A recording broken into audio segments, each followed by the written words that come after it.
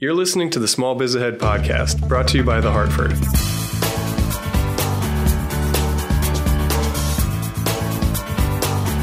Hello, everybody, and welcome back to another episode of Small Biz Ahead, the small business podcast presented by The Hartford. I am John Adakonis, and joined today by my always co-host, Gene Marks, and a special guest, Jason Morrison from JJK Digital. Today, we're going to be talking a little bit about content marketing, the growth of that channel, and how you might be able to think about that as a tactic to your marketing mix, and also what it's like to start a business in the middle of a global pandemic when all you hear about in the news is small businesses closing. So excited to get into it. And Gene and Jason, how's it going? It's going well, John. Yeah, it's great to speak with you. It's funny. I was just writing about today. I wrote for the Inquirer, and I have another piece that's coming out about startups. You mentioned about starting up in a pandemic. And I know we'll get into it with Jason, but it has been a banner year for startups in 2020, like more than a 20% increase in startups compared to 2019. And there are a lot of factors behind that. I'm kind of curious to hear Jason's story about that. But you would think that in such an unprecedented bad, economic year, a lot of people would be hunkering down. But that's not the case this year. So very interesting data that's coming out from the U.S. Census Bureau. Absolutely. And John, nice to meet you. Yeah, nice to meet you too, Jason. And thanks for taking the time to join us. I think we've talked a lot kind of in recent episodes about content marketing and how folks can think about that as a channel to really be a good proxy for engaging their, constituents, whether prospects or actual customers, kind of helping setting themselves up as experts or authority in the space and really helping to kind of surround that need to create demand, but also kind of comfort for kind of like that organic growth in their business, right? So with the world being so different from it was, 16, 18 months ago. And with this kind of new normal of us all being in front of our screens all the time, can you talk a little bit about content marketing as a channel and kind of what you've seen happen over the past year? Yeah, absolutely. So, content has really grown since 2019 and 2020 and the pandemic. We're seeing it used as a resource to really build an education piece for the small business owner. We're in an unprecedented time. Gene actually hit it right on nail on the head there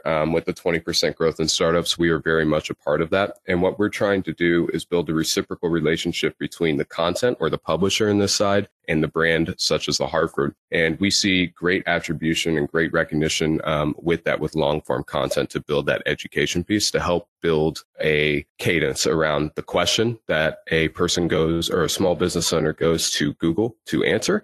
And then basically, how do we drum that down to a decision maker, as in buying an insurance policy? So that's what we're really focused on. And we see that the more informative and engaging the content is, the better that those attribution numbers are. Awesome. Yeah. And I think that's, one thing we probably get a lot of questions around is like, what is content marketing really? And I think this might be easier said than done advice, but, I've heard this kind of a couple times and I'm not going to fairly attribute it. So I'm just going to say it's an unknown author, but it's really about like solving and not selling, right? So it's kind of getting under that notion of like, what is the question and how can you think about a solution? And then hopefully if you can provide that insight, that your product or your service would become that solution because you've kind of done the work to be a fair and trusted advisor. It's interesting how you kind of think about it legitimately and like solving and answering a question. And I don't think we've really ever talked about that as a channel to distribute thoughts before, which I find really kind of interesting. Yeah, I mean, we look at it as a question because the best way to answer this is to just look at small business insurance. It's a wide open blue ocean in the terms of a budding vertical. If you go back just 3 years ago, it was, a vertical that was really emerging to answer those questions. And the best reason as to why we look at it that way is because someone going to Google and SERPing, best small business insurance or best small business insurance company is literally asking that one question. They don't want to read about, necessarily what is small business insurance. They're ready to make that decision. And if we're not providing that clear answer for them and utilizing our knowledge and expertise in the space to best assist that answer, then they're just going around and around and around trying to, find a solution for their business. And because we're in a digital ecosystem more and more and more, we want to be able to provide those touch points digitally through the content and make it, essentially a seamless transition from content to provider. And in this case, The Hartford. Jason, I have a question on that. Like I have another client that I work with.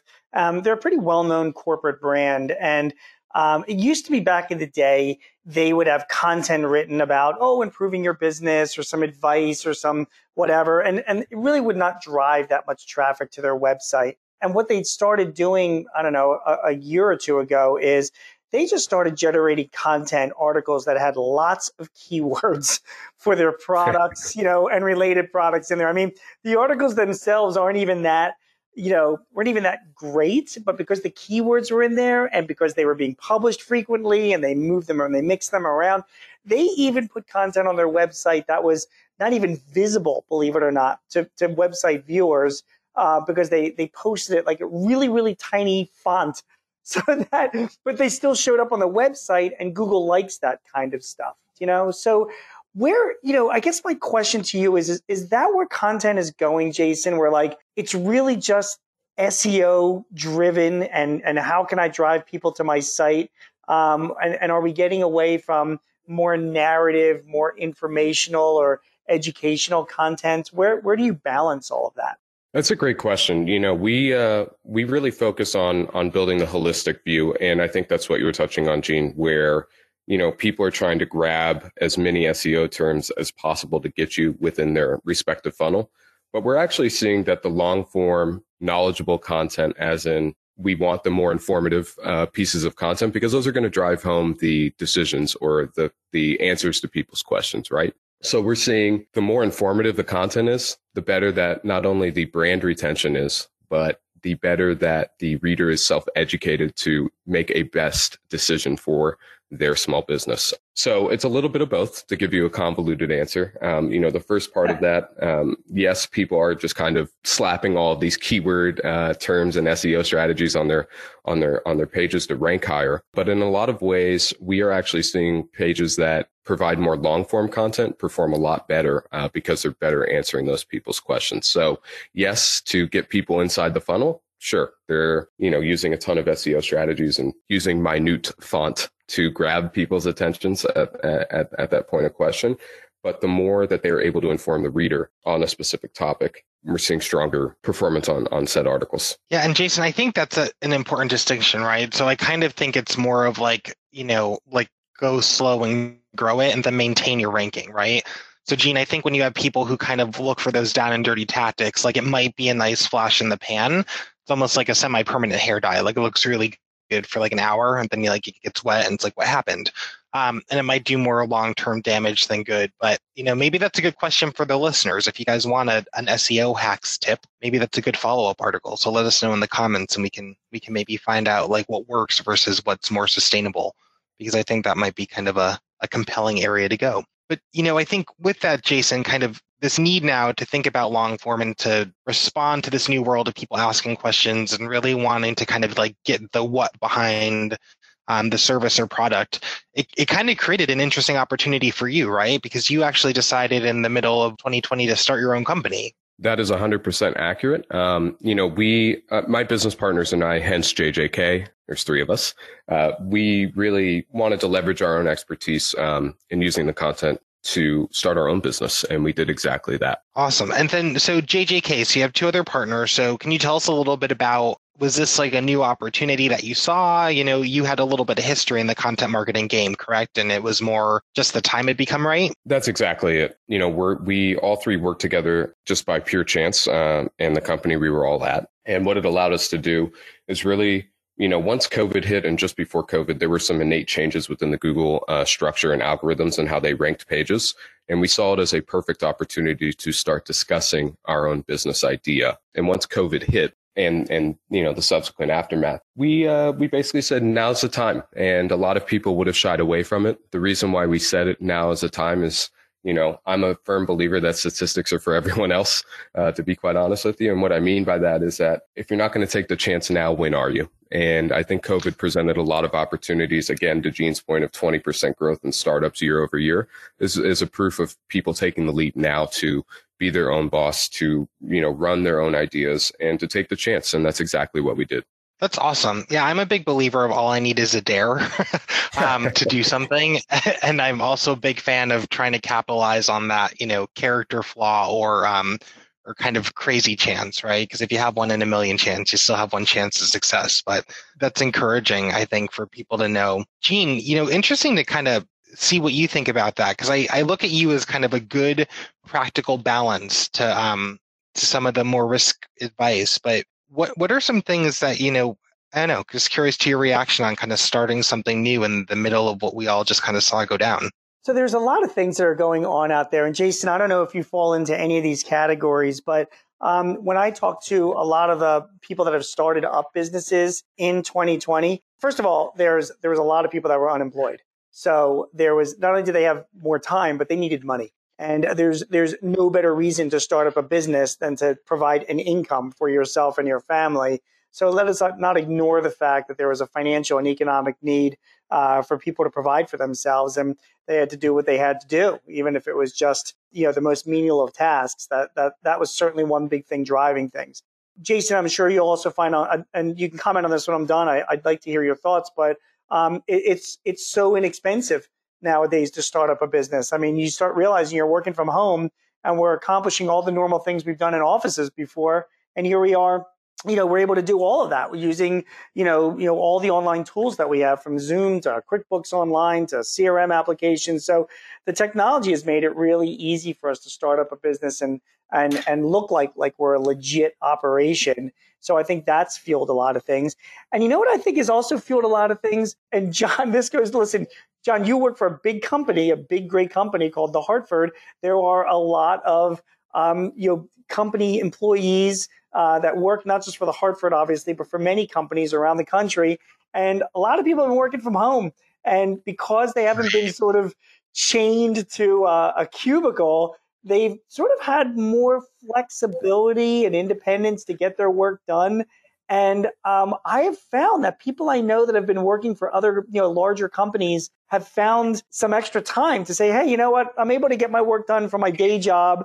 And then I've got a few extra hours. Why don't I start up a little side gig that does X, Y, and Z? And John, I don't know if you've seen that as well among some of your fellow employees or even out, in the world. But I think corporate employees are adding to that trend as well. So those are my thoughts. Yeah, it's interesting because I find myself, and I think this is one of those things where we talked about a little bit before, like what did the pandemic do? I find myself working more because I don't have those defined moments of transition, right? So there is no coming or going.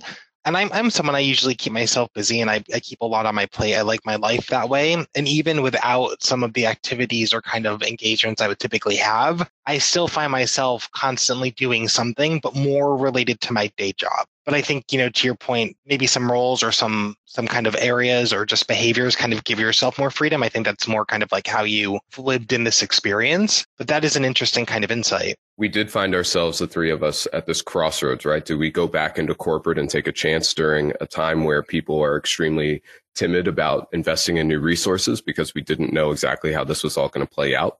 We still don't know a lot, but things are leveled out, as everybody sees, to quite an extent. And yeah, it did boil down to let's take a chance and make our own money instead of working for the man, so to speak. And taking that leap of faith, basically utilize all of these amazing digital tools that have been able to help the small business, which we have helped, people do for the past several years, and utilize these tools. How do we utilize these tools ourselves to build this remote professional environment? I just wanted to touch on what Gene was saying. I mean, we agree wholeheartedly that, that's exactly why we started our business. We've been able to, the costs associated with starting a business is, I don't want to say that, someone investing in a business is negligible, but, to take a leap of faith for a nominal cost to see how everything plays out and while leveraging these tools, it's just been an amazing experience for us and me in particular as CEO of JJK to learn and be adaptable and nimble throughout this process as well. And I agree, John, as to what you said. I actually find myself working more, but more efficiently. It's not necessarily a time commitment, but it's amazing that when you're not jumping from room to room or area to area within an office, or in y'all's case, building to building over at the Hartford, how much time an organization can save as to being more efficient. And we've been able to give a lot of time back to our own families throughout this whole process, which has just been wonderful. And we found that to be incredibly rewarding, which has actually translated to more success on our end in the last several months. Jason, I have to ask you, to start up a business in a capitalistic society, one needs capital, right? So, the biggest area of capital, I think capital comes down to two things. There's time and there's money. And you just mentioned time. You've been able to, be more targeted with your schedule and more efficient and more productive, and that's good.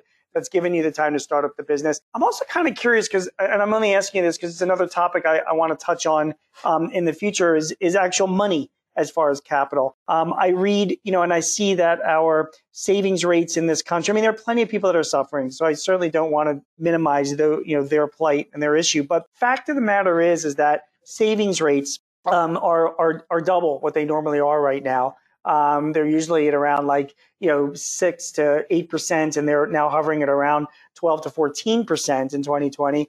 And on top of that, U.S. household wealth is at an all-time high. So people have more money, and I'm kind of curious. And obviously, you don't have to share with us your specifics, Jason, but did that play into your conversation as well? In other words, did you look at your own personal financial situation and say, you know what? Myself and my partners do have a little bit of extra cash on hand that we can sustain ourselves as we start up this business. And that was also a factor in helping you start things up this year? Yeah, that's a fantastic question. I actually think it was the single biggest factor. We found ourselves again at this crossroads, right? We had more capital personally than we had ever had before. Yes, the economy was going in a different direction, but to directly answer your question, I think that's exactly it. If the time wasn't now, when were we going to feel comfortable doing so? And so to invest the personal capital is exactly what we did. If someone's at home thinking they have a good idea, but they're kind of, nervous to take the risk. I think I'm a big fan of, the inspirational poster advice. You got to separate your fear from your intuition. Just go for it sometimes. To your comment earlier, they call it a leap of faith, right? It's not like a jump over a safety net of faith. What are some kind of considerations or things people might need to be prepared to do to kind of get started, in the world we're in today? And when you think about your business, you're a service business to other businesses. So, anything you'd share about how you kind of went about getting leads or reaching out to old contacts, or how do you kind of replicate that what typically is a really on the street hustle, kind of in today's climate? I think for those wanting to start their own businesses, I think now is the best time to do so.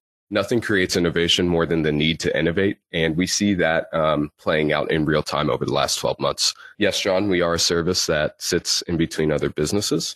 But what we're able to do is leverage the contacts that we've made over the past, holistically, my company or our company has, 60 plus years of experience in marketing. And we've been able to use this hustle mindset to basically apply it in a digital world. And what does that look like? To Gene's earlier comment, that looks like all these digital tools, the CRM tools, the contact tools that we can cold outreach to people. But in our particular case, we were incredibly fortunate to have a very robust partnership with the Hartford. And without the Hartford's backing and understanding of what we've been able to provide, not only to Hartford, but all of our other clients, we were very unsure as to how that was going to play out. And essentially with the Hartford's backing, we've been able to leverage this amount of trust with our partners. And it's just been an incredible experience for us. The biggest point to me is that, again, to my first point, it's the best time to start a business right now, because that means the idea is fresh in your mind. It's exciting in your mind.